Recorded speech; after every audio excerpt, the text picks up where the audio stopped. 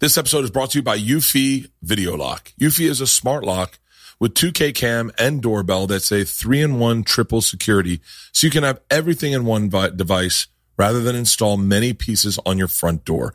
It's not just for security, but it's also for convenience. No more concerns about losing keys. You can assign passwords to your family members and see them coming back home via the integrated camera. It's easy to install and set up with just a Phillips screwdriver. It's got keyless entry, so no more fumbling for the keys when your hands are full. It also has a rechargeable battery that could last around 4 months, and you'll get low battery notifications before it runs out. Passcode unlocking with a remote control with 2K clear sight to see who's at your front door and control from anywhere through the app. And with enhanced night vision, you can have optimized view even in the evening. No monthly fee, unlike other brands that will charge monthly fee.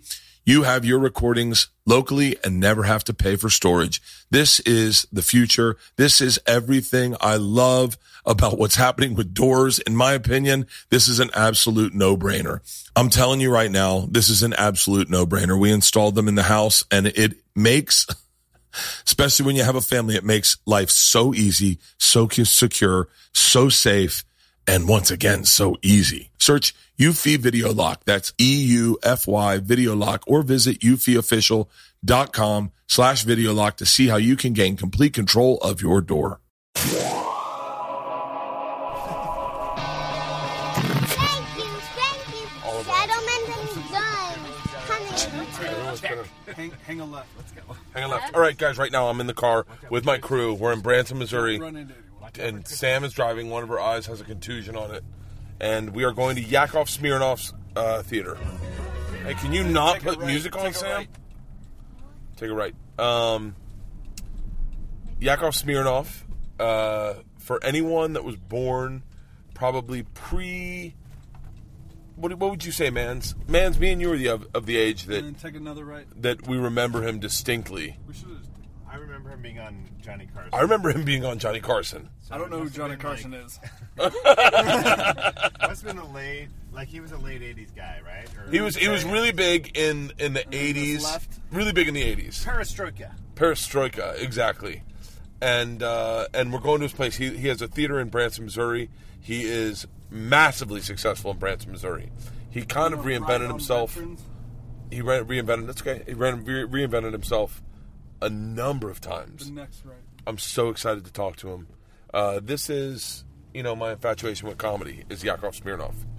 I love stand-up, and he was a great stand-up. We listened to some of his... he still is a great stand-up. I don't want to say he was. He still is a great stand-up, and he had to reinvent himself a number of times coming to Branson from L.A., and I can't wait to talk to him. And I'm with my whole crew. They're coming out to sit through the podcast. They may talk, they may not talk. I don't have any sponsors. Why don't I have any sponsors? Because I enjoy doing this podcast. And quite honestly, sponsors sometimes make it cumbersome. Saying that, DraftKings.com, they're not my sponsor, but goddamn, I fucking love them. I don't have a sponsorship with them, but man, I'm fucking DraftKings the fuck out of my weekends. I put a lot of money on Michael Vick this weekend. Man, that'd not pay off. Does it count? Do you get points on DraftKings when he blocks for a running back?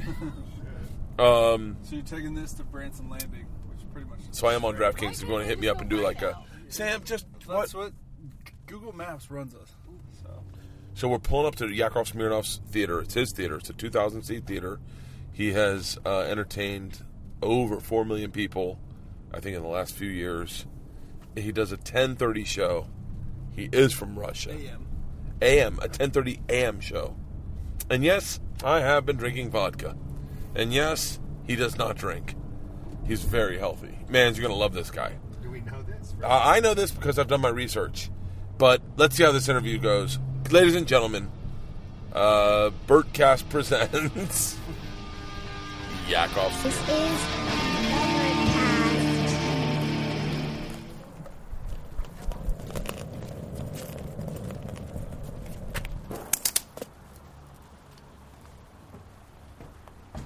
Bertcast.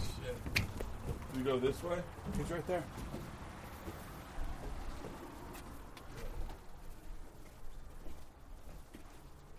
Yakov. All right. Bert.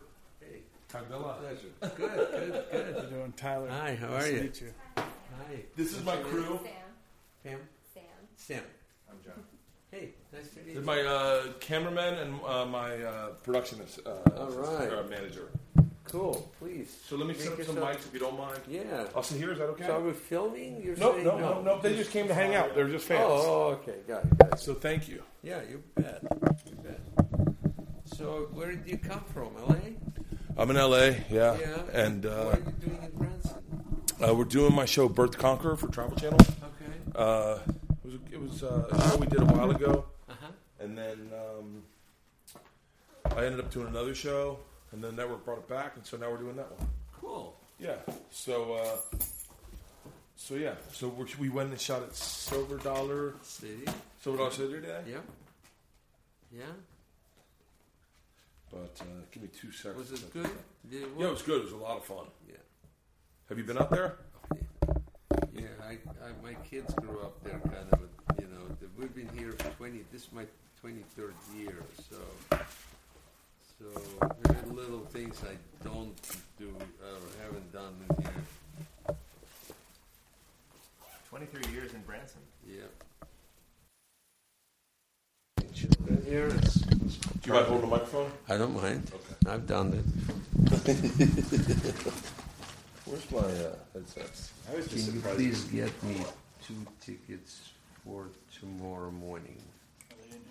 Under. Play this one.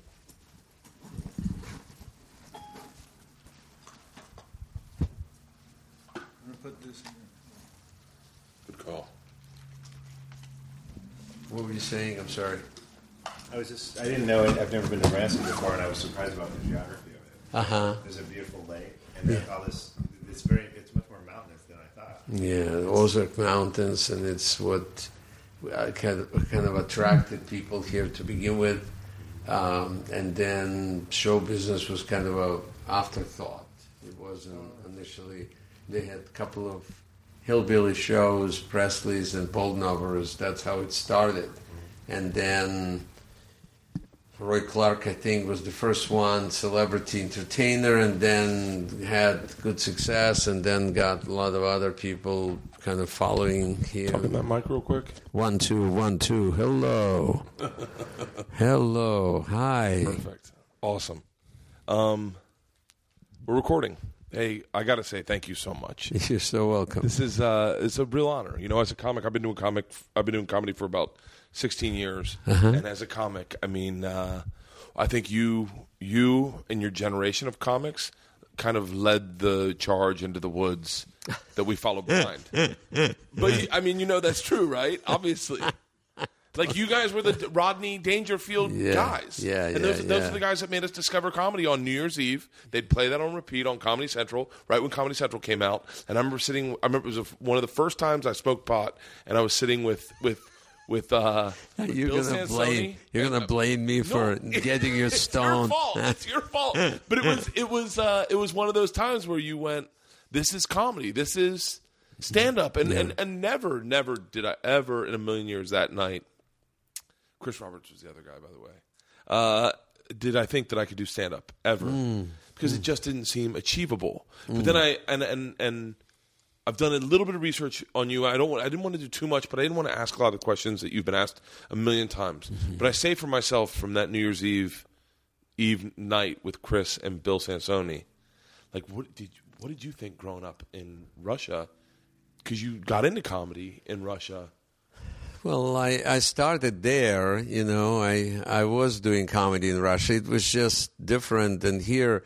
It's interesting that my son is into trying to get into comedy right now. Your son worked at the San Jose Improv. Yes. Is he there now, right now? He's actually working with me here for this 2 months. Okay. Helping me. Ralphie May reached out to me and was like, oh, really? Because I was looking for you. And he was like, his son's at San Jose Improv. Yeah. So, but it's interesting to watch his development of comedy versus mine. Mine was very restricted because everything was censored by the Department of Jokes. Yeah. And it was. And that was a real thing. This was totally a real thing. It wasn't like I think, on Carson, you made that joke. Yeah. And I think we thought, oh, I get it. No. Yeah, that's their system. No. It was Ministry of Culture had Department of Music, Department of Dance, Department of Humor. And so we were under that Department of Humor, and we had to write up our material way in advance and submit it to Department of Jokes, and then they would approve it once a year, and you had to stick with the script. Nothing was improvised. So, yeah, you see, your face is like, you're kidding me. So how did you create material? I know that, and I know that you know this as well as I do, but when you lay in bed and you go, ooh, that's good. Yeah. I like that. Yeah. Did you Are you talking about humor? Or? Just comedy. Okay, just okay. Comedy, just laying in bed. I'm just checking. Did you run it through a sift of ideas of going, that's a good bit, but I could never use that? Most of it was more like a vaudeville comedy. So it was like full of old jokes that were regurgitated and given a different spin. But it was funny stuff. It was just not necessarily original material at first. And then I was young. I started when I was 15 years old. So I bet they liked it that way.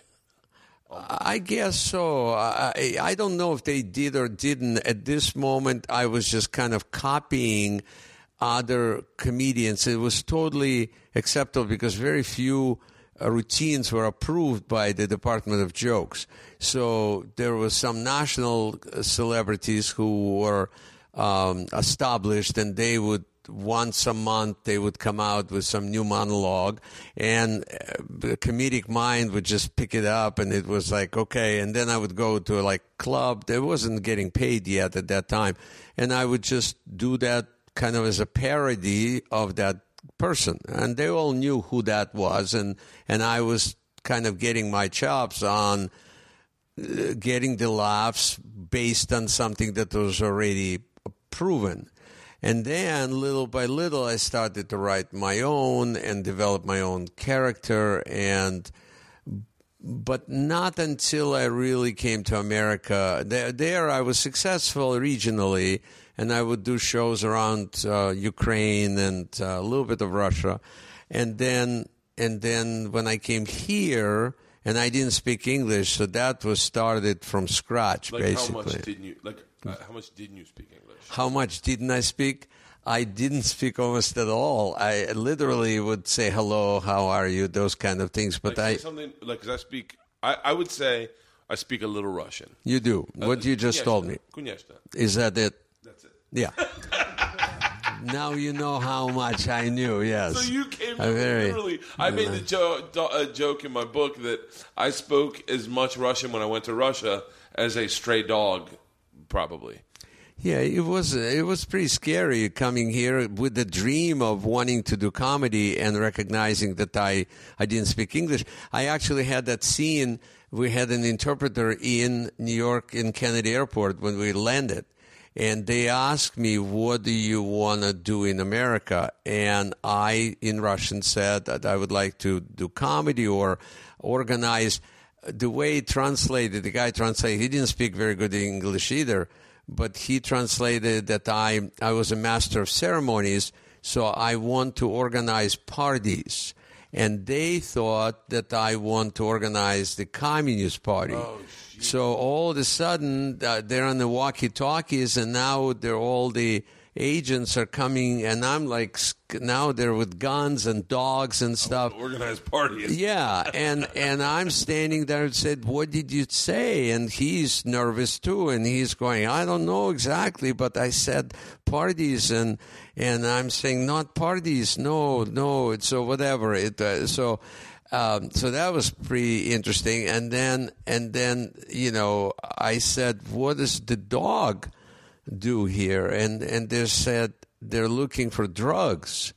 And I said, wow, I heard in America people are hooked on drugs, but dogs? And they started laughing, and I go, oh, look, you're laughing, and it was and that's almost the very beginning of what became the basis of your my humor. Yeah, humor was just very much so. A sheer misunderstanding. And observing American life and kind of commenting from the perspective that was unusual. Yeah. No, with the guys that you started with in Russia, the guys that you knew in Russia, what are they like? Did you ever keep up with any of them? I mean, because like the guys I start with in New York, I know where they're at. But did you ever like? Yeah. I mean, again, I was at a different level. I was starting out. They were already more established. So when I was back, I was actually back 2 weeks ago in Ukraine, and I took my kids there to see where I grew up, and which was pretty weird to see that, and for them to see it. And capitalists. Yeah. We got to my apartment where it was like communal apartment where 9 families live still in the same shape that they were at that time. It was weird. And they were like, "Are you kidding me? This is how you lived?" I said, "Yeah, this is where comedy comes from, tough beginnings, And so I talked to some people. They're older. They, they're not doing it as much anymore, and I'm just starting out in a way, here. So it's our definitely journeys were different from people that are there, that people that I kind of started comedy here. Could you go back to Russia and do stand up in Russia? I don't think it would be easy to do because I've been for the last 38 years, I've been doing it in English. So to start in Russian again would be tough. I went in 1990 when the Berlin Wall came down and the Showtime network wanted me to do a special. And so they asked me, they called initially and said, "We want you to go to Russia." And I said, "What did I do to you?" And they said, "Well, the Berlin Wall is down." I said, "Yeah, but what if they're just remodeling?"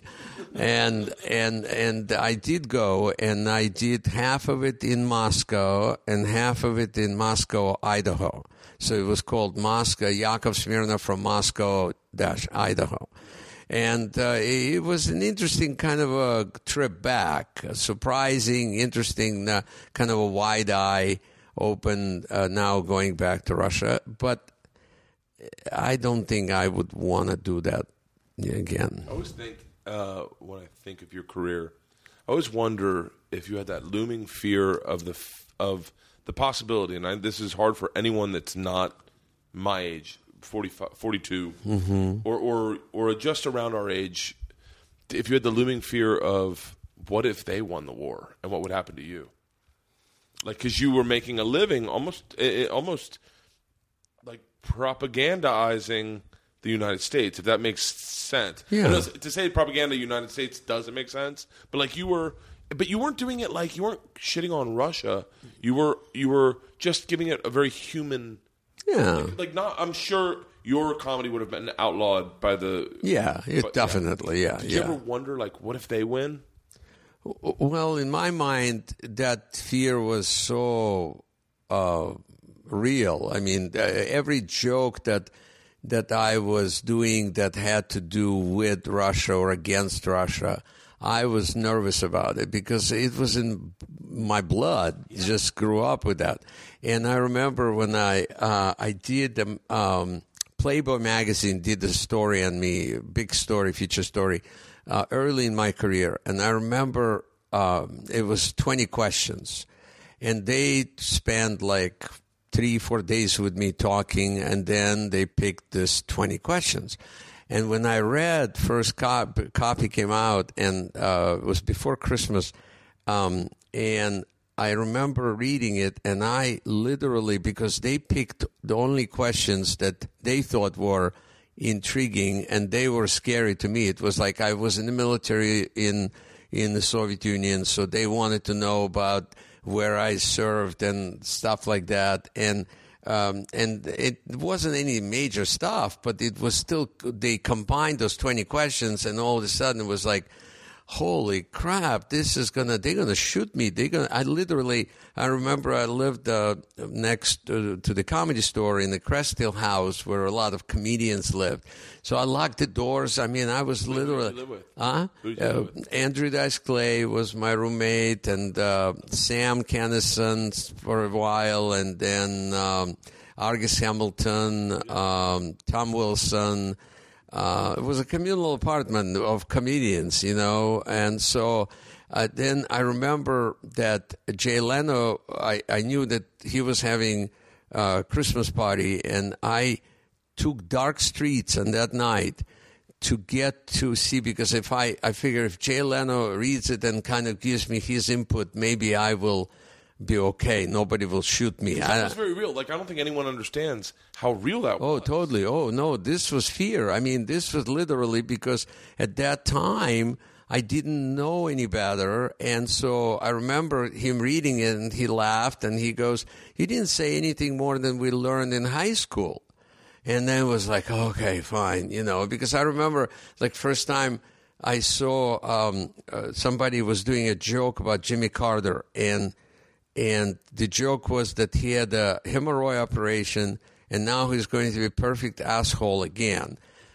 And I ducked. I literally thought somebody will kill that guy. Look, because it was all in my mind, was that fear that took years for me to kind of... You were 26 when you left. Yes. 26 is like a grown-up. Yeah, like big time. You left as a grown-up. Yeah, definitely. So that is fear instilled in high school, in grade school, in preschool. Yeah. It's mother's milk. It came with that. Yeah. So, so that I mean, like, and I don't know if it's impressed. Do you impress it with your children about how really scary the Cold War was? I think they're getting it, but it's not an easy thing to get, until, I mean, this trip was really helpful to them to see the reality of things a lot more, because in the past they just kind of thought, it's just dad stories, but... They don't believe you. Well, I don't think they think I'm lying. Right. I don't think it's not their reality. But in a weird way, like, you've been this larger than life figure to Yeah. them in their eyes. Yeah. And they hear these stories, but they weren't there. Exactly. And I mean, what were they? I mean, they must have been young when you guys left for Branson. Like, oh, yeah. Natasha was 2. Alexander was 6 months old. Yeah. yeah. And so, in a weird way, they don't remember. I mean, they don't remember you how I remember you. Like when I remember you, and like, I just have this visual of you in those ridiculous 80s flashy Arsenio suits with like a beautiful woman next to you, and going like, holy cow. Yeah, what a country. Like almost yeah. like a Lamborghini behind you. Right, it was. Yeah. When did you come up with the What a Country? When was that first time that clicked? It happened actually gradually, and I was using it in my show, and I remember at the Comedy Store, somebody came over to me after the show and said, "That's a great phrase, what a country." And that clicked. It was like, oh, yeah.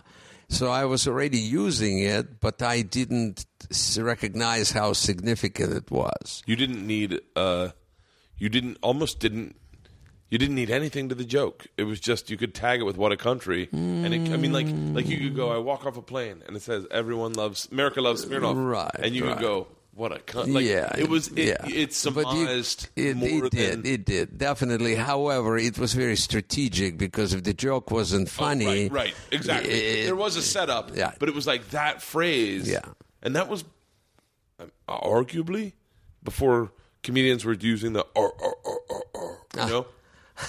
Yeah, I think several comedians already had, like Rodney had "I Get No Respect." Yeah. Joan Rivers had "Can We Talk?" So it was that catchphrase that developed, and it was lucky. I mean, it was definitely very fortunate for me. What was it like trying to learn English and tell jokes at the same time? It was challenging, because you get, if you didn't do it right, people stare at you because they just don't know what you said. So Did you ever say something that you didn't know what you said, but it killed? And you went, I don't know what I said, but I'm using it again. Yeah. The word yep. Yep in English means yes, in Russian means sex. And I remember, mentioning that in a bar. I was a bartender in Grossinger's Hotel in New York. And I said something, yep. And one of the waitresses kept saying, yep. And I'm going, are you offering? And she said, what? So it was funny. And then it became a big joke for the whole routine. Wow. Yeah. Did Mitzi pick you out right away when she... She actually did. I came to L.A. From New York for 10 days. I had everything planned out. I was working as a shipping manager in New York for a company called Greeting Bells, and it was making Christmas ornaments. And the manager there knew somebody, a producer from Three's Company, Ted Bergman. And so she said, I'll introduce you, and I'll give you a 10-day vacation. And so you can go and do what you need to do. And so I made a plan that I'll go become a star in 10 days and come back and buy my parents Fifth Avenue apartment. At the time, you're living in the Lower East Side with your parents. I was living in Washington Heights, so it was 181st Street. Okay. And so 10 days, I gave myself a lot of time. I figured... You and Ashton Kutcher. He gave himself 11. I'm not 11? joking. No. Yeah. From what I remember, he gave himself 11 days. Well, so I get here, and I booked myself in the Improv to do potluck and the Comedy Store. The Improv didn't go so well, but the Comedy Store, he was supposed to come and see me, but he couldn't make it. And I was really disappointed because it was ruining my 10-day plan. Yeah. And so I was disappointed, even though the set was good, but I kind of walked out of there going, oh, man, this is going to be harder than I thought. And Mitzi's assistant, Chrissy, she followed me out, and she goes, congratulations, Mitzi liked you. And I said, who is Mitzi? And she said, she's the owner of the company. She said, go talk to her. So I sat down next to Mitzi, and she said, stay in Los Angeles. There is always place for good and different. So that's what Mitzi would sound like. Yeah. Had her family never immigrated from Eastern Europe. Same thing. And so and I go, okay, but I have no idea who I'm talking to, right? And then she said, why don't you come back tomorrow and see a regular show, and then you decide. So I came next day. First person on stage was Robin Williams. Second was Billy Crystal. Third was David Letterman. Fourth was Jay Leno. And fifth was Jeff Altman. And I sat in the back there, and I thought I died and went to heaven because I saw those people on TV. Yeah. And here they are in real life, and I'm sitting in the room with them. And it's like, So I realized later, that I actually made it in less than 10 days, that I was already there. That's a gift. And I never left. I never backed. And then Mitzi said, I said, but my parents are in New York. What do I do? And she said, well, what does your dad do? And I said, well, he's a building construction engineer. And she said, well, have him come here. I'll give him a job as a carpenter. And where do you live? I said, I don't have a place to live right now. And she said, well, I have a house up there, and there are a bunch of comedians live there. You can rent a room there. And so all of a sudden, I had a place to live, and then I brought my parents, and my dad started working there as carpenter, and I was working kind of alongside with him because he couldn't really do what he needed to do. So I became the carpenter for first 2 years of being in L.A. at the Comedy Store. So there you go. That's my beginnings. So wait, what year is that? That was 78. 78, 79. You came to Russia. You came to America in what? 77. So, holy shit! So yeah. you come to America, and within A couple a year. years. Yeah, a year. and a half, You're yeah. past And the I Comedy was Store. making a movie with Robin Williams in 1981. Yeah. Holy. I mean, that is. Yeah, and I honestly didn't realize what was happening to me because How could you? I didn't know any better. So I kind of go, hey, here is Robin Williams. He wants me to do a movie. And here I'm working with Harry Anderson, and he wants me to do Night Court.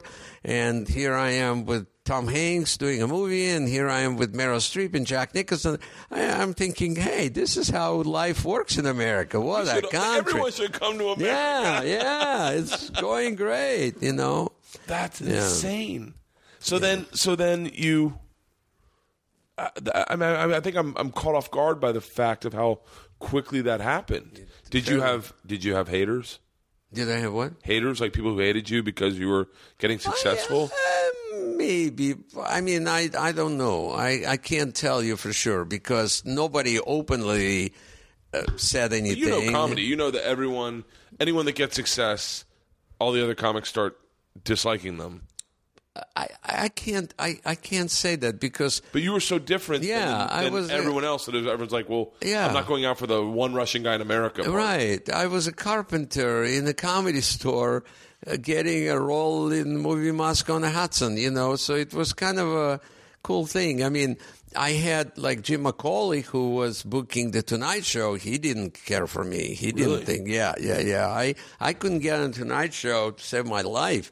For like 6 years I tried, and he would come and would not put me on. And then finally, you know, he came in and he said, listen, you're going to get on this show when the hell freezes over, literally. And so I started watching Weather Channel, figure, hey, and then I kind of knew it's not going to happen and I did a Miller Lite commercial, and What was the? I remember this Miller Lite commercial. In America, that was you your can first always find a party. In Russia, a party always finds you. Yeah. And Carson saw it, and he asked Jim McCauley, why don't we have him on the show? And McCauley said, oh, we were about to. And so here I was on the Tonight Show, and Carson waved me over, which happened to very few comedians. I didn't expect it. Nothing was set up, and he just was impressed, and he waved me over. I sat down, and I said, Johnny, you know, I love this country because in America you have things we never had in Russia, like policemen have warning shots. Yeah. And he almost fell off the chair, and then we went to a commercial, and then Macaulay comes over and says, wow, this was great. Can you do another one like a couple of weeks from now? And I said, when the hell freezes over. But eventually, you know, I did like 7 of those shows. So. What was at the end of one of your Carson sets, you talked about Thanksgiving. That was the first set, and it gets cut off halfway through, and I didn't get the punchline. I didn't get. You said, you know, America has Thanksgiving. You'd never experienced Thanksgiving, and you didn't. Thanks seemed like such a simple word for Americans to say for all the freedom they have. Right. And you said we held hands, and then the video. It cut off. It cuts off. Oh no! Is there a punchline, or is it just like? It was the simple. You know, the answer was, now I know what I didn't know. We were holding hands. And 3 adults could not figure out what to say thanks for all of those wonderful things that we got, freedom and opportunities. And now I know what it is. It's thanks. And that was it. So what was it like for your dad and your mom who had grown up in Russia? And literally, and I know this from my time there, but the idea of dreams were extinguished. Yeah. There's no such thing as a dream. Right. Like, I mean, it was. I remember just having conversations about what I wanted to do, and I'd hung out with all guys that had been grown up like you did in communism, and then it ended, and they had no concept of the idea of like, what am I supposed to do? What do you mean, what am I supposed to do? I'm supposed to live with my parents. That's what I was supposed to do. Right. And everything was planned. Right. Everything was planned, and then what was it like for your parents to then try to put your life in perspective? Like, did you have conversations with your dad that he was like, Yakov, I have no clue what's going on with your life? Or Actually, my dad was the initiator of all of this, and He was an inventor. yes, So he was a big thinker in a yes, in a dreamer, closed-minded- big yeah. time in that environment. Yes, and he is the one who started my thinking about it because, again, like you're saying, it's like everybody is like by the numbers. They live by the numbers, and he saw it out of the box, and he said, to my mom, he kept saying, you want him to be happy someday. You want Yakov to be happy. And she was scared because she didn't know if I'm going to be able to learn the language and become successful. She didn't know. And so she was nervous, and he kept pushing, and he kept pushing. And then eventually, when I was ready, I started working on the cruise ship on the Black Sea. And on the love barge, I call it, the love barge. And so I got a lot of Americans on those ships, and I was able to, without speaking English, through interpreter, able to create comedy for all these different nationalities. And my mom saw it, and she was a smart lady, and she saw that it wasn't just the actual words, it was my facial expression, it was my timing, it was all of those other things. Personality. Yeah. And so she started thinking about that too. And then we didn't have any money to afford the trip. And my dad sold this invention that was a device, actually, it's somewhere here, a device that tests the integrity of concrete. And I didn't know concrete had integrity. And so they gave him enough money for us to buy 3 airline tickets to go to America. And that changed everything. So now all of a sudden we had the money, and my mom was already kind of on board to go. And so for them, it was scary, but Dad was adventurous. Mom was nervous, but hard worker. You're an only child. I'm the only child. And we really were okay. It's scary, but okay. But you get the Miller Lite commercial. Your dad sees you on TV. Oh, yeah. Is there a moment that your dad kind of looks at you and he's like, oh, yeah. what the? Yeah. This is meant for Lenin and Stalin. I mean, that's the only people you ever saw on TV. He was a cheerleader before he saw me on TV. He could picture all of this actually in his mind. Really? He was definitely. I got a lot of that going. Nothing stops you, Why not go for it? Do That's it. the weird thing about you. And I don't know if you notice it, because sometimes I think people in their careers are so close to the forest they can't see the trees. But you are one of those people that even at the most adverse times in your career, you didn't go I guess I'll get into drugs and alcohol. You were like, what do I do next? Oh yeah. It's the scariest thing in this business. I want to get there. I want to talk about it.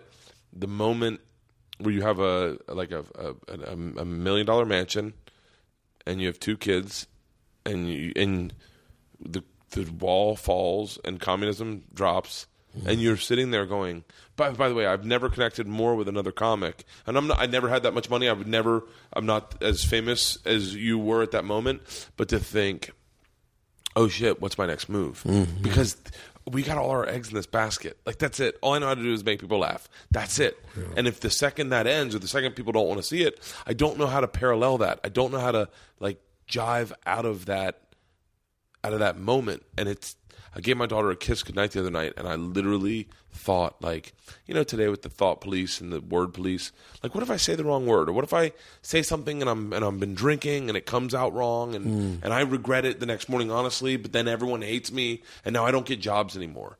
And everyone thinks I'm a bad person. And I'm kissing my daughter on the head thinking oh shit, this kid depends on me. That's a lot of pressure. And you felt it. Oh yeah, big time. It was 1991, so Natasha was 1 year old, and my wife was pregnant with Alexander, and we were at her parents' house in Oregon, and it was David Letterman on the night of the collapse of the Soviet Union. And he says, here are the top 10 list of things that now will change the Soviet Union is gone, and I make number one on the list, Yakov Smirnoff will be out of work. And I'm sitting there, and my father-in-law is laughing his ass off, and I'm like going, this might not be good.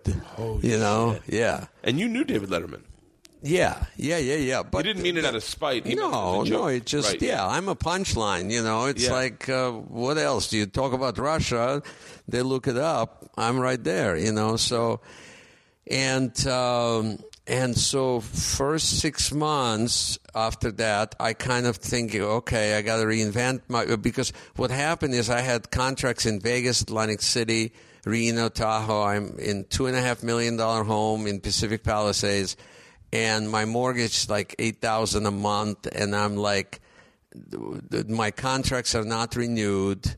None of those places renewed my contracts because it was like all of a sudden the industry kind of made that decision. I'm no longer funny. I'm no longer relevant, and I don't have a place to go. So I started doing clubs, but in clubs, people are not coming either like they used to. So all of a sudden it's like, what do I do? So I started looking for a place where they did not know that the Soviet Union collapsed. Branson, Missouri.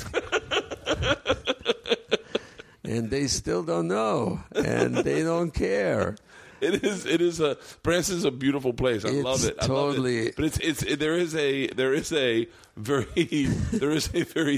thinly veiled respect for how great it was when the Cold War was around. God bless them. Why not? And so I came here, and it was May of 1993. And Natasha was 2.5. Alexander was 6 months old. And we just arrived and kind of hoping for the best. And it was like, there is the picture of the kids when we came to Branson. See that one? Oh, wow. Yeah. And I just rolled up my sleeves and said, okay, I'm going to do what I can. And this community been fantastic, and they really appreciate hard work, and they appreciate clean humor, and they appreciate the family values. So Did you ever work dirty? No. You've always been clean. Yeah. I wish I could say that. So it was easy for me to blend in. I had to clean up some things, like you can't say sex here.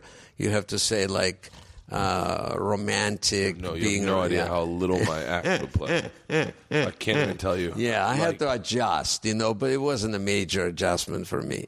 So, and then it took a long time. First show I did here, I had. But why Branson? Are you in Hollywood? Like at the time, Google Maps wasn't around. Were you just in Hollywood looking through No, atlas? well, it was emergency landing definitely because. Did you play here once and do well? No, I didn't know, and that would be the last place I would want to look in because people saying, "What about Branson, Missouri? What are you talking about? I live in Palisades. Why would I go to Missouri? But necessity is a mother of invention. When there was no more options, I kind of said, "Okay, well, let me try it." So I came here in March of 1993. And I walked into one of the theaters. There's a guy named Soji Tabuchi here. He's he's a Japanese violinist, right? I thought it was a Japanese steakhouse. Close enough. I mean, they have. I saw the thing. I thought, we should eat there tonight. But Soji is a talented guy and plays violin, and he has a very heavy Japanese accent. And I walked into a place in his theater. It was March, and it was 2:00 in the afternoon. And it was packed, 2,000 people in the theater. I'm going, where am I? What is this? Yeah. And then I went to see Andy Williams in the evening, and it was packed there. And so that made me March, and then May I opened here. But I didn't realize that they were preparing, selling tickets in advance. That's why it was packed. Yeah. My first show was 17 people. So now I have 2 little kids, and I'm going, I have no idea what's going to happen here. Were you still married at the time? Yeah, I was. No, did the move to Branson break up the marriage? It's hard to say. It was a lot of. Initially, it was kind of good because it was uniting us, but then there was difficulties just by not understanding what makes relationships work. I think it's just immaturity because I feel like in my business career I was pretty mature, but in my relationship I was not. I didn't know enough to know how to sustain happiness, and that actually became what made my next career what will be my next career, because since we broke up, I have been working on this. I got my master's degree in psychology at the University of Pennsylvania because I wanted to figure this out. And it started when we separated. My daughter was about 7, and I was reading her Cinderella, and it ended with saying, they live happily ever after. And she looked at me with the blue eyes, and she said, "Daddy, why didn't you and Mommy live happily ever after?" And I came with a great answer. I said, "Go to sleep." But I couldn't sleep, so now it became my quest. I wanted to intelligently answer her question, and that became my life quest, really. And I think that's the next happily ever after is really the next what a country, because I believe majority of people today are struggling. The Cold War is no longer between Russia and America. It's between men and women, and it's in our bedrooms, so I was telling that to him. I'm not going to get into it because it's a bit that probably would not make this podcast great. But I was talking to him about feminism and my wife, but yeah, I do think there's a genuine Cold War between. It's the same thing that from men are from Venus, women are from Mars type thing.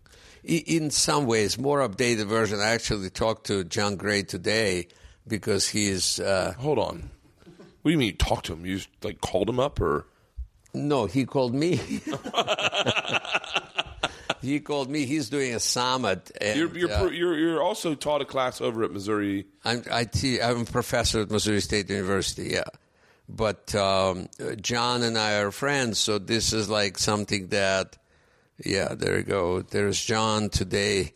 Called me talking about doing this telephone summit about conscious man and how I love that I could care less about that. I love that your daughter adopted the Smirnoff last name. Absolutely.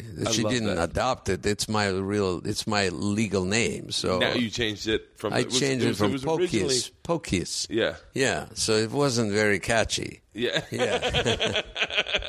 And I was a bartender, and people were saying, "Can I have some Smirnoff?" And I'm going, "Oh, that's a good name." So that's how it started. So, what was the progression of Branson like?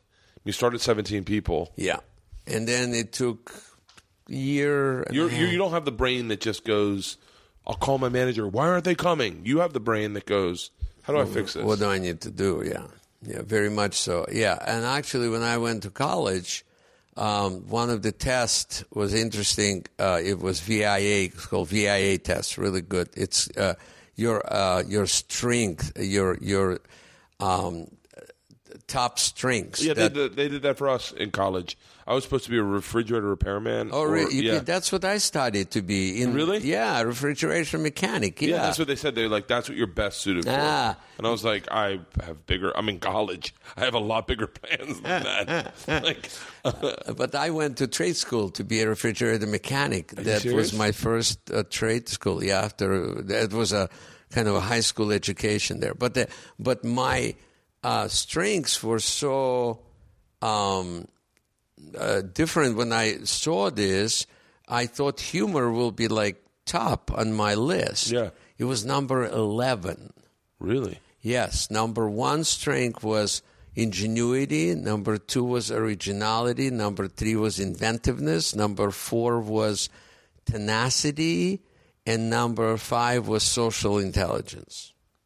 And if you look at anything I've done, those 5 strengths were carrying me. Humor was just there to pay the bills. But what was making this, like coming to Branson and saying, okay, there's 17 people. How do I make it 18 next show? How do I make it 25 next show? And exponentially it grew. And 2 years after, I had 2,500 people. I would serve breakfast to them.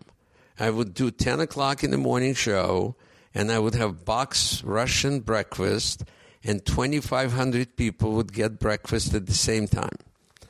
And that's how I would grow my business. Why 10 a.m.? Because I was the only one who would be willing to do it at that time. So you didn't have any competition? And there was no competition. I do a 10 a.m. show. I do a noon show, noon or 11 o'clock show called the Call In Sick to Work show, where I go into markets. I do radio. I drink on radio. I drink from 8 till 10, and then I drive straight to the club, and everyone calls in sick to work. And then we do a show at like 11 o'clock. There you go. But it's not. It's not the. It's just. I don't know. It's just because I drink too much. Probably. You don't drink at all, do you? I don't. Have you ever drank?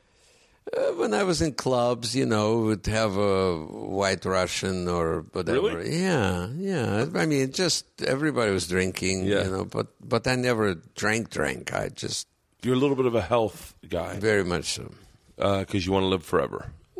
As long as I can. What's your diet? I'm very specific. I have, I drink green juice in the morning, which is spinach and celery and like juice it or vitamin? I juice it. Yeah, okay. I juice it every morning. Yeah, so I get spinach, celery, and cucumbers. That's my breakfast. And no green apple in there? No. Oh, it's sugar, but it's so good when you put it in. But it's sugar. Yeah. And then I'll have a half of a grapefruit. And that's every morning. And then I'll have a little bit later some egg omelet with just some tomatoes and onions and stuff like that. And then my lunch would be a piece of fish with some buckwheat, which is a Russian, version of. I mean, it's a healthier grain. Yeah. And some broccoli. So, and that's kind of dinner too, similar to that. But what happened to the Russian taste buds? Like the Russian taste buds. Don't tell me. I mean, if I walk into a Russian store that has desserts and stuff, I lose it. I become like a 2-year-old, a 3-year-old. I go, I want this, and I want this, and I want this, and then I go. Then next week I have to be more careful to lose all of that stuff. Do you work out? Yeah. Like what, running and stuff? No, weights and mostly weight training. Running, not as much. Maybe like an hour or 2 hours a week. I'll do a treadmill. Do you remember watching the Olympics when you were a kid? Yeah. Like what? Not when I was a kid. No. Like when did you watch them? 2 years ago. Oh, really? Yeah. That's so pivotal to me. Is those Olympics? Like we did a segment for our show where we went bobsledding. I thought bobsledding was such a lighthouse for competition. Like I remember. I've talked about this all the time, and I don't know if I'm saying it properly, but I remember the Cold War so much that it literally bobsledding was like something where you picked your team and your guy. You had no connection with bobsledding. No one had ever bobsledded, but you were like, "That's our bobsled team." That's us. Yes, that's us. Did you guys watch the Olympics in Russia when you were kids? I think for me, no, we did not. No, I don't remember that being. So they didn't just air it all over.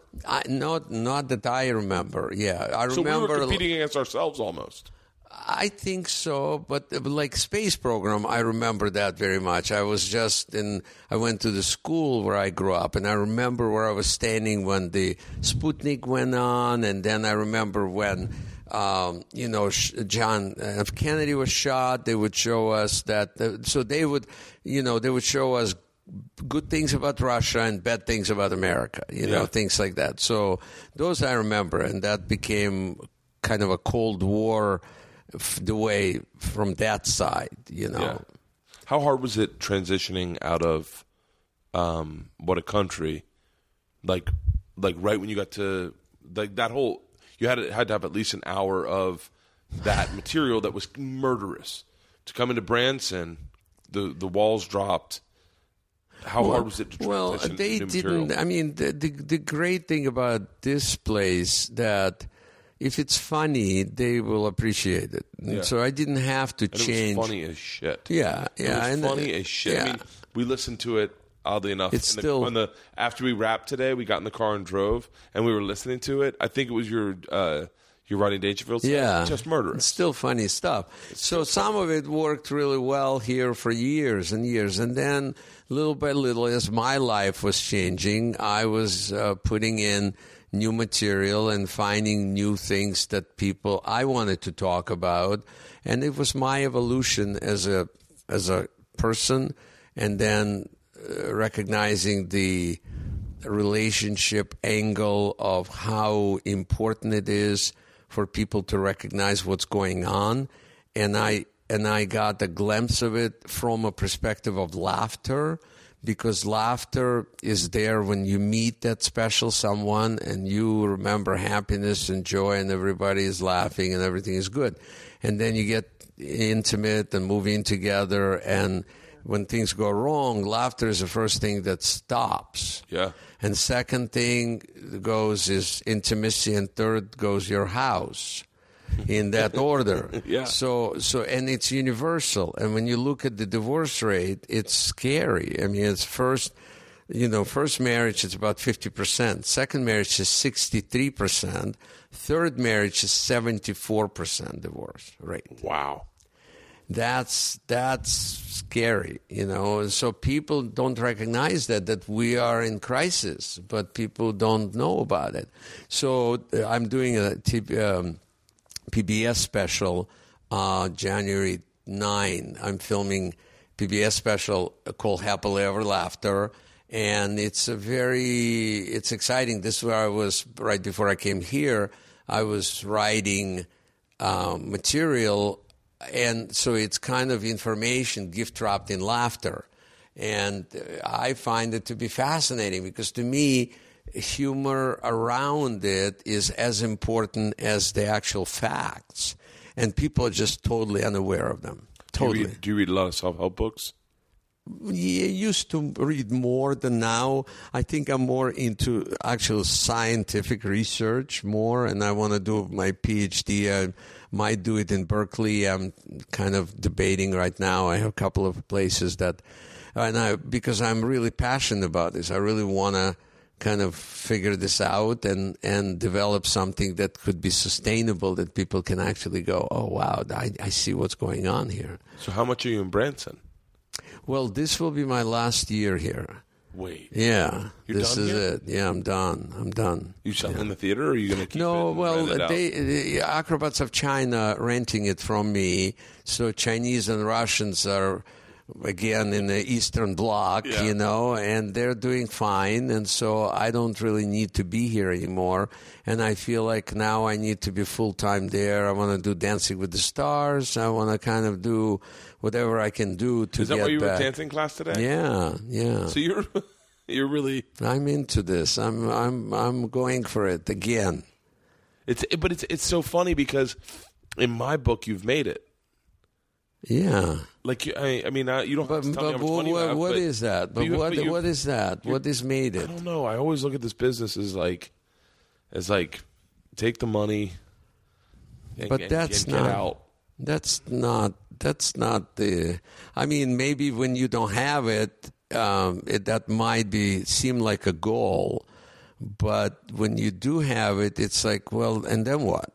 Well, no, because my honestly, and maybe we just are generationally different, but like my goal is to make a big chunk of money and then do what I want. Like just do stand up, and no one can get me in trouble. Not to get me in trouble is like a big thing these days, but like you don't have to worry about other things. Well, I'm not worried about But things. you're not worried. But I mean, you don't have to say how much money you have. But I know you have a lot of money, but you don't need more money. No, it's not about money. It's not about money. It's about making a difference. Is it about making a difference, or is there? And I say this candidly, just asking. Please. Is it about making a difference, or is it about that first time on Carson when he waved you over? No, at that time I just wanted to get laid.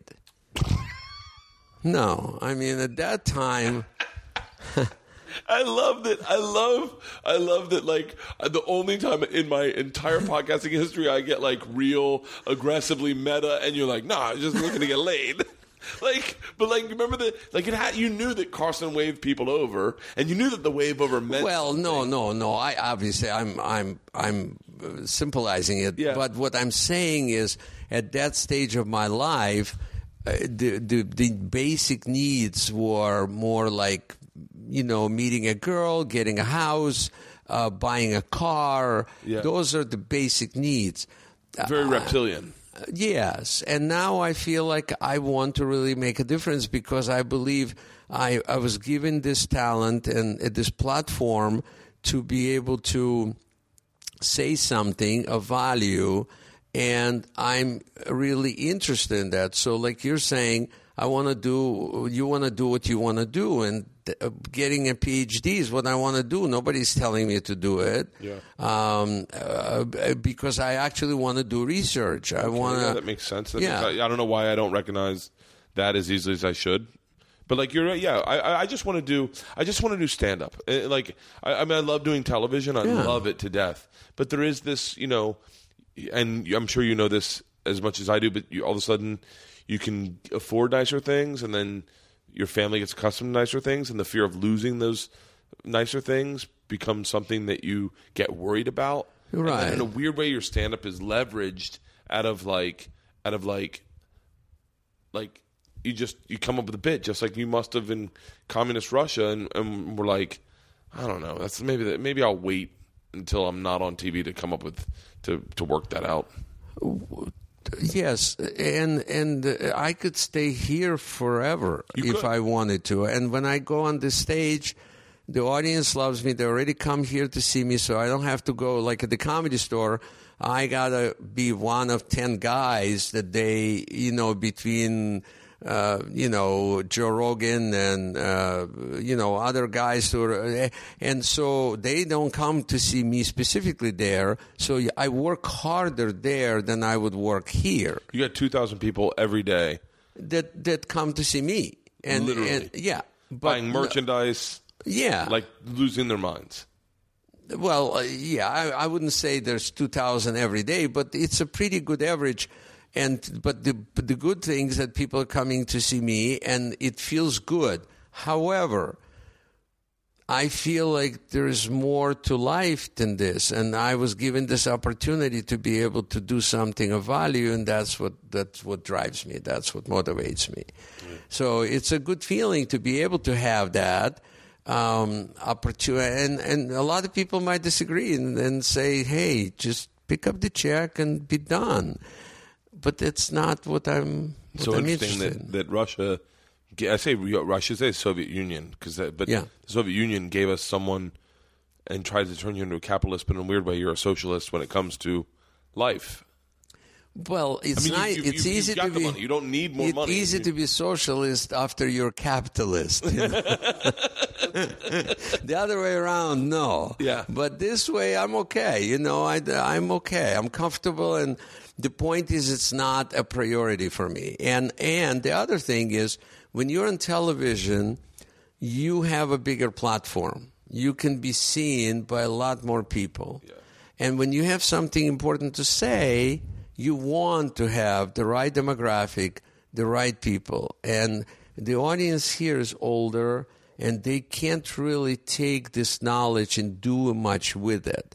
They laugh, they enjoy it, but they don't have the opportunity.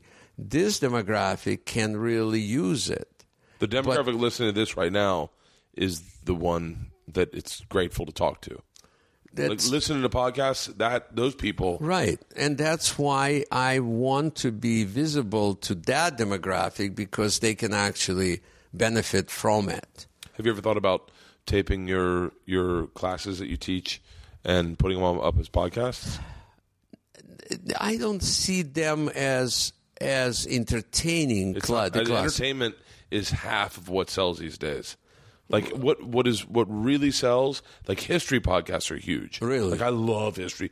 I'll when we get done, I'll run you through like a couple of the really good history people. And if you're into history, fascinating. I listened to one last night. It was the backstory of oil, and they explained how oil got to where it is today. Interesting. Oh, it was mind-blowing. Fascinating, yeah. You would love Dan Carlin. Dan Carlin does hardcore history, and he talks about the Russian-Genghis War in World War One, and the Khans and not Shaka. What's it? Genghis Khan. Genghis Khan. But yeah, it's Shaka really Khan. There's some. I'd love to hear if you put up your podcast, your classes on podcast. Well, it's a possibility, and I'm not sure what form what I'm trying to do is going to take. I was hoping to do a sitcom at some point about similar to my life, basically, that I'm a professor at the university and I teach about happiness and laughter, but when I come home, my life is in disarray. So that's kind of what I was hoping to do. But to get into sitcom, you need to be visible again. You need to be on television doing other things. And then the industry then goes, oh, yeah, he's still alive. He's still, he's not in the walker. He's doing okay. I'm you saying, look fantastic. Oh, thank you. I feel very healthy and strong. So that needs to be all of this stuff that I have developed here over I've been here 23 years. You've been here 23 years. You've been here longer than I've been doing stand-up. Yeah.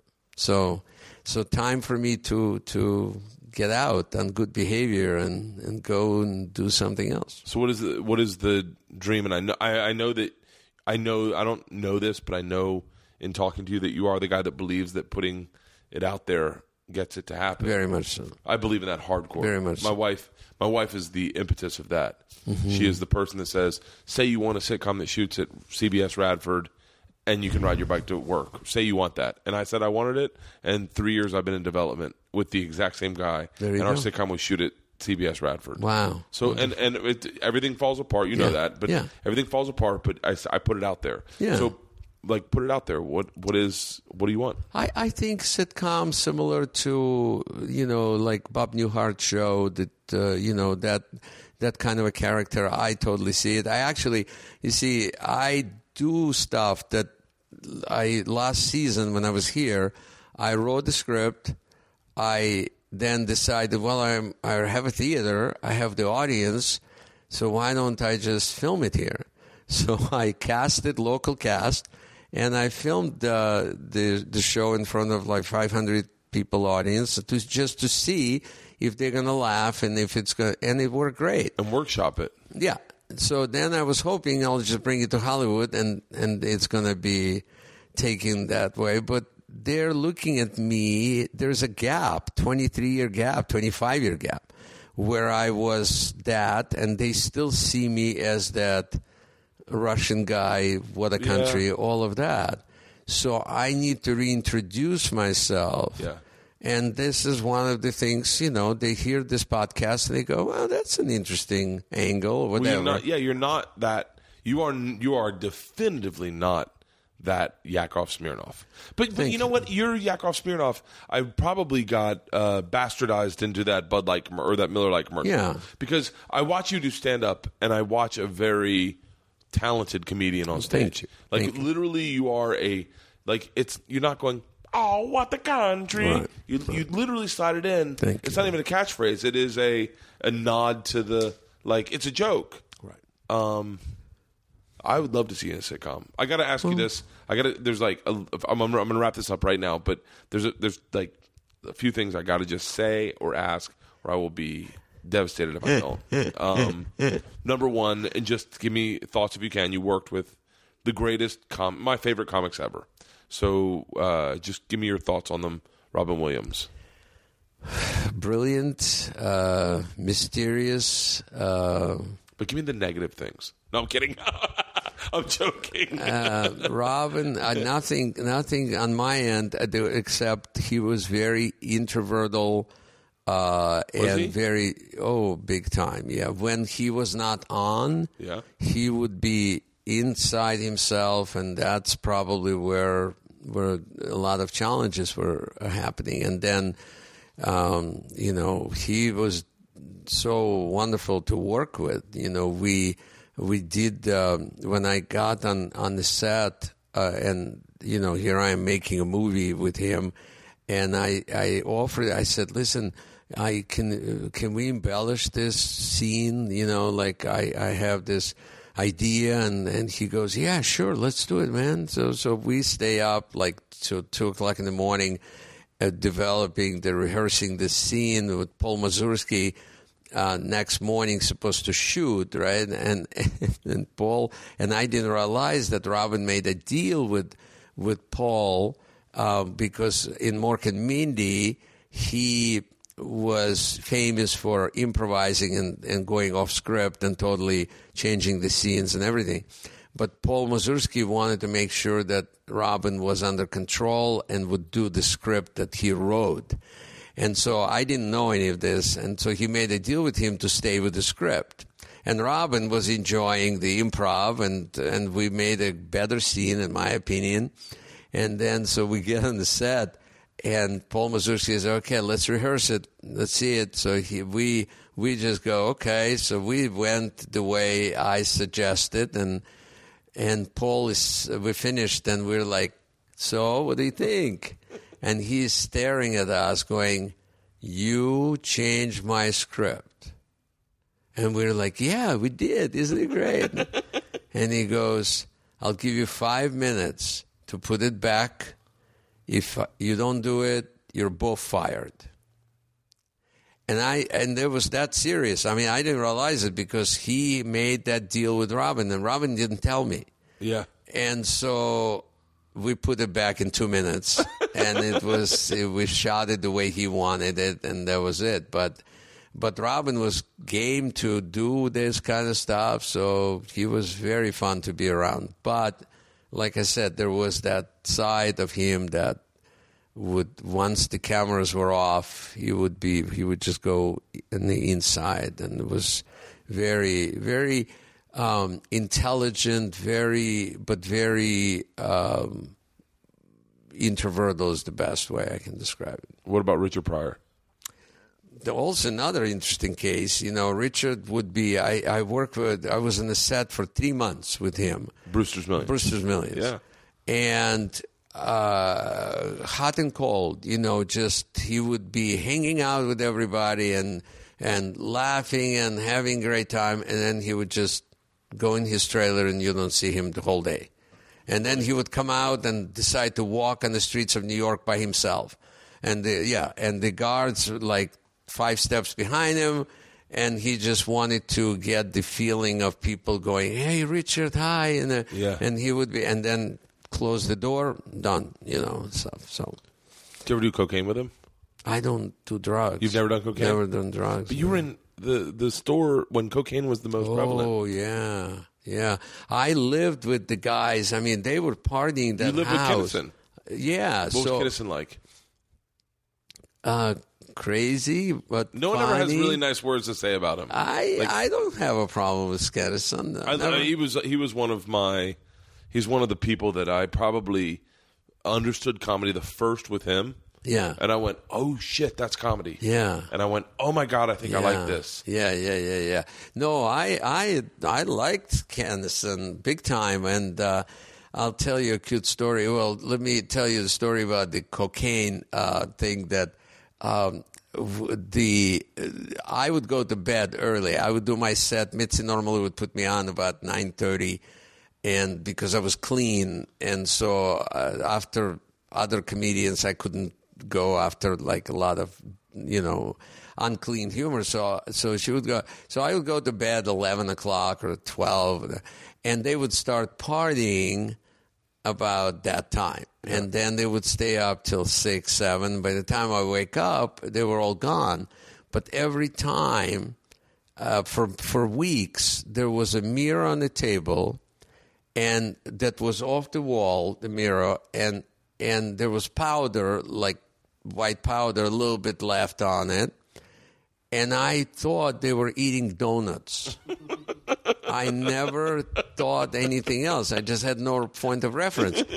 So I would say to Argus or to Sam or, I said, guys, can you just like use a plate? Because it's so much easier to put it in. It's so confusing. Why would they take a mirror off the wall? Donuts? Yeah, exactly. And I said, well, put it in a dishwasher. You have a dishwasher. Why are you? And they laughed and they wouldn't tell me. And it was for weeks. And I would go, damn it, guys, what? And so I would wipe it off, hang it back on the wall. And next night it would be on the table again. It was really funny. And later on, I go, oh, so silly. But with Sam, it was actually the night, one night, Andrew and Sam were arguing. And they would do like this fake argument. It wasn't real. And I would get in between them, and they're bigger. Well, Sam's short, but red bigger, face, yeah. And Andrew's tall, and I'm standing between them, and I'm going, come on, guys, you're friends. Don't fight. And they're going, and they're at each other's. But it was full fake. And it was like, it would get really, and their both faces were red. And I said, I said, why don't you take this to the Comedy Store and do it on stage? Why are you not doing it? So Sam goes, yeah, let's go. And it's like 12 o'clock at night, and we're all piling in the Comedy Store, and there was only like 20 people in the room. Yeah. And Sam starts screaming he had a set, and he starts screaming at the person in the audience, just like he was screaming at Andrew. And we were like laughing, dying in the back, and that's how it started developing, his screaming. Yeah. Shut the fuck up. Yeah. Well, that is... Yeah, it's real. It's real stuff, yeah. Oh, that is crazy. Yeah. What was Rodney Dangerfield like? I didn't really spend a lot of time with Rodney. I just know that, he liked me, and he would walk around in his robe in his, place, and it was like his home, know. And I remember walking in by mistake. We finished that special, and I walked in a room, and there was cocaine, like a mountain of it on the table, and Rodney and Sam and, I don't remember who else was there, and they're all with straws, and I saw this, and I'm like, oh, thank you, oh, I'll see you later, and they'll come on in, and no, I'm out of here. But I didn't really have much contact with Rodney, but that's the only moment that I remember. It was like, I'd never seen it, like a mountain on the table. A lot of donuts. Yakov, I have to thank you so much for doing this. Oh, sure. It means the world. It does mean the world. Before I end, and I'm going to edit this out only because I have to tell you this. Okay. But I feel like the main connection that I have with you, and I know you know nothing about my career, but one of my most famous stories, if not my most famous story, is I went to Russia and I got involved with the Russian mafia. Oh, you're kidding. And I robbed a train. And you serious? Being dead serious. And the reason I became friends with the Russian mafia was the same way that America took to you. It was, I didn't know any Russian. And I was going to say to them, and feel free to translate this. This was the sentence I planned on saying. I was going to say, Здравствуйте. Yes. Здравствуйте means hello. Меня зовут Bert. My name is Bert. Очень приятно. Nice to meet you. Я работаю кошка. Я работаю кошка. Кошка. Кошка. Koshka means a cat. Yeah. Meow, meow. You're working... Pussy. Oh. So that was the sentence I was going to say to these gangsters when I met them. And so I planned it out. Except... But it doesn't translate. I didn't know the language. I was like you going, I work for parties. And they were like, what party? But the reason that I became friends with them is that I went to the door, and when they opened the door, I was looking at a real Russian gangster with the tattoos and the wife beater with the track pants and the cigarette. Just regular guy, the grown up and communist, gray look, cigarette in his hand, and he just looked at me and goes, "Что?" and which means what? Yes. Like, what do you want? Yeah. And I panicked. What I tried to say to him was, Yamashina, which means I am the man, right? No, Yamashina means I'm a machine. That's what I said to him. Uh-huh. I said, Yamashina. I was trying to say Yamashinu, which means I am the man, right? No. Well, what I said to him was, it was Yamashina. wrong. Yeah. And I said, I am the machine. Yes. And he looked at me and said, what did you say? Yeah. And I just said it. He's Stoti Delish? I said, Yamashina. And he went, Stoti, and started giggling. And then brought me in a room full of 9 Russian gangsters and just said, stop, listen to what this guy says. Oh, that's funny. And then I just yelled it, Yamashina. And they went, he's the machine. Fuck it, he's the machine. So that was your nickname? That was my nickname, the machine. The machine. And then I ended so up they said, let's rob a train. Well, basically, kind of. But it's one of the things that has kind of propelled my career is this Russian story that I've told that's 100% true and is on Facebook. You can find the people in it, but and it's I told it on Joe Rogan's podcast. But as soon as that happened, I immediately felt a connection with you. When I was in Russia, hanging out with these guys, I was this American big goofball, loud, drinking beer, didn't know that the things that we were doing were maybe unacceptable, and they just loved me. And it was the same connection. And I felt this connection with you for, it's going to be now at least, so it's like 20 years. Wow. And so it is beyond an honor to hang out with you and talk to you. It's exciting to know that I was not on that train. That's... We both have great laughs. Thank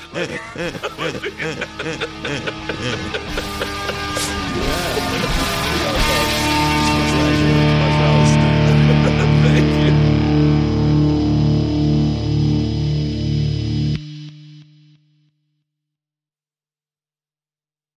This episode was brought to you by The Machine.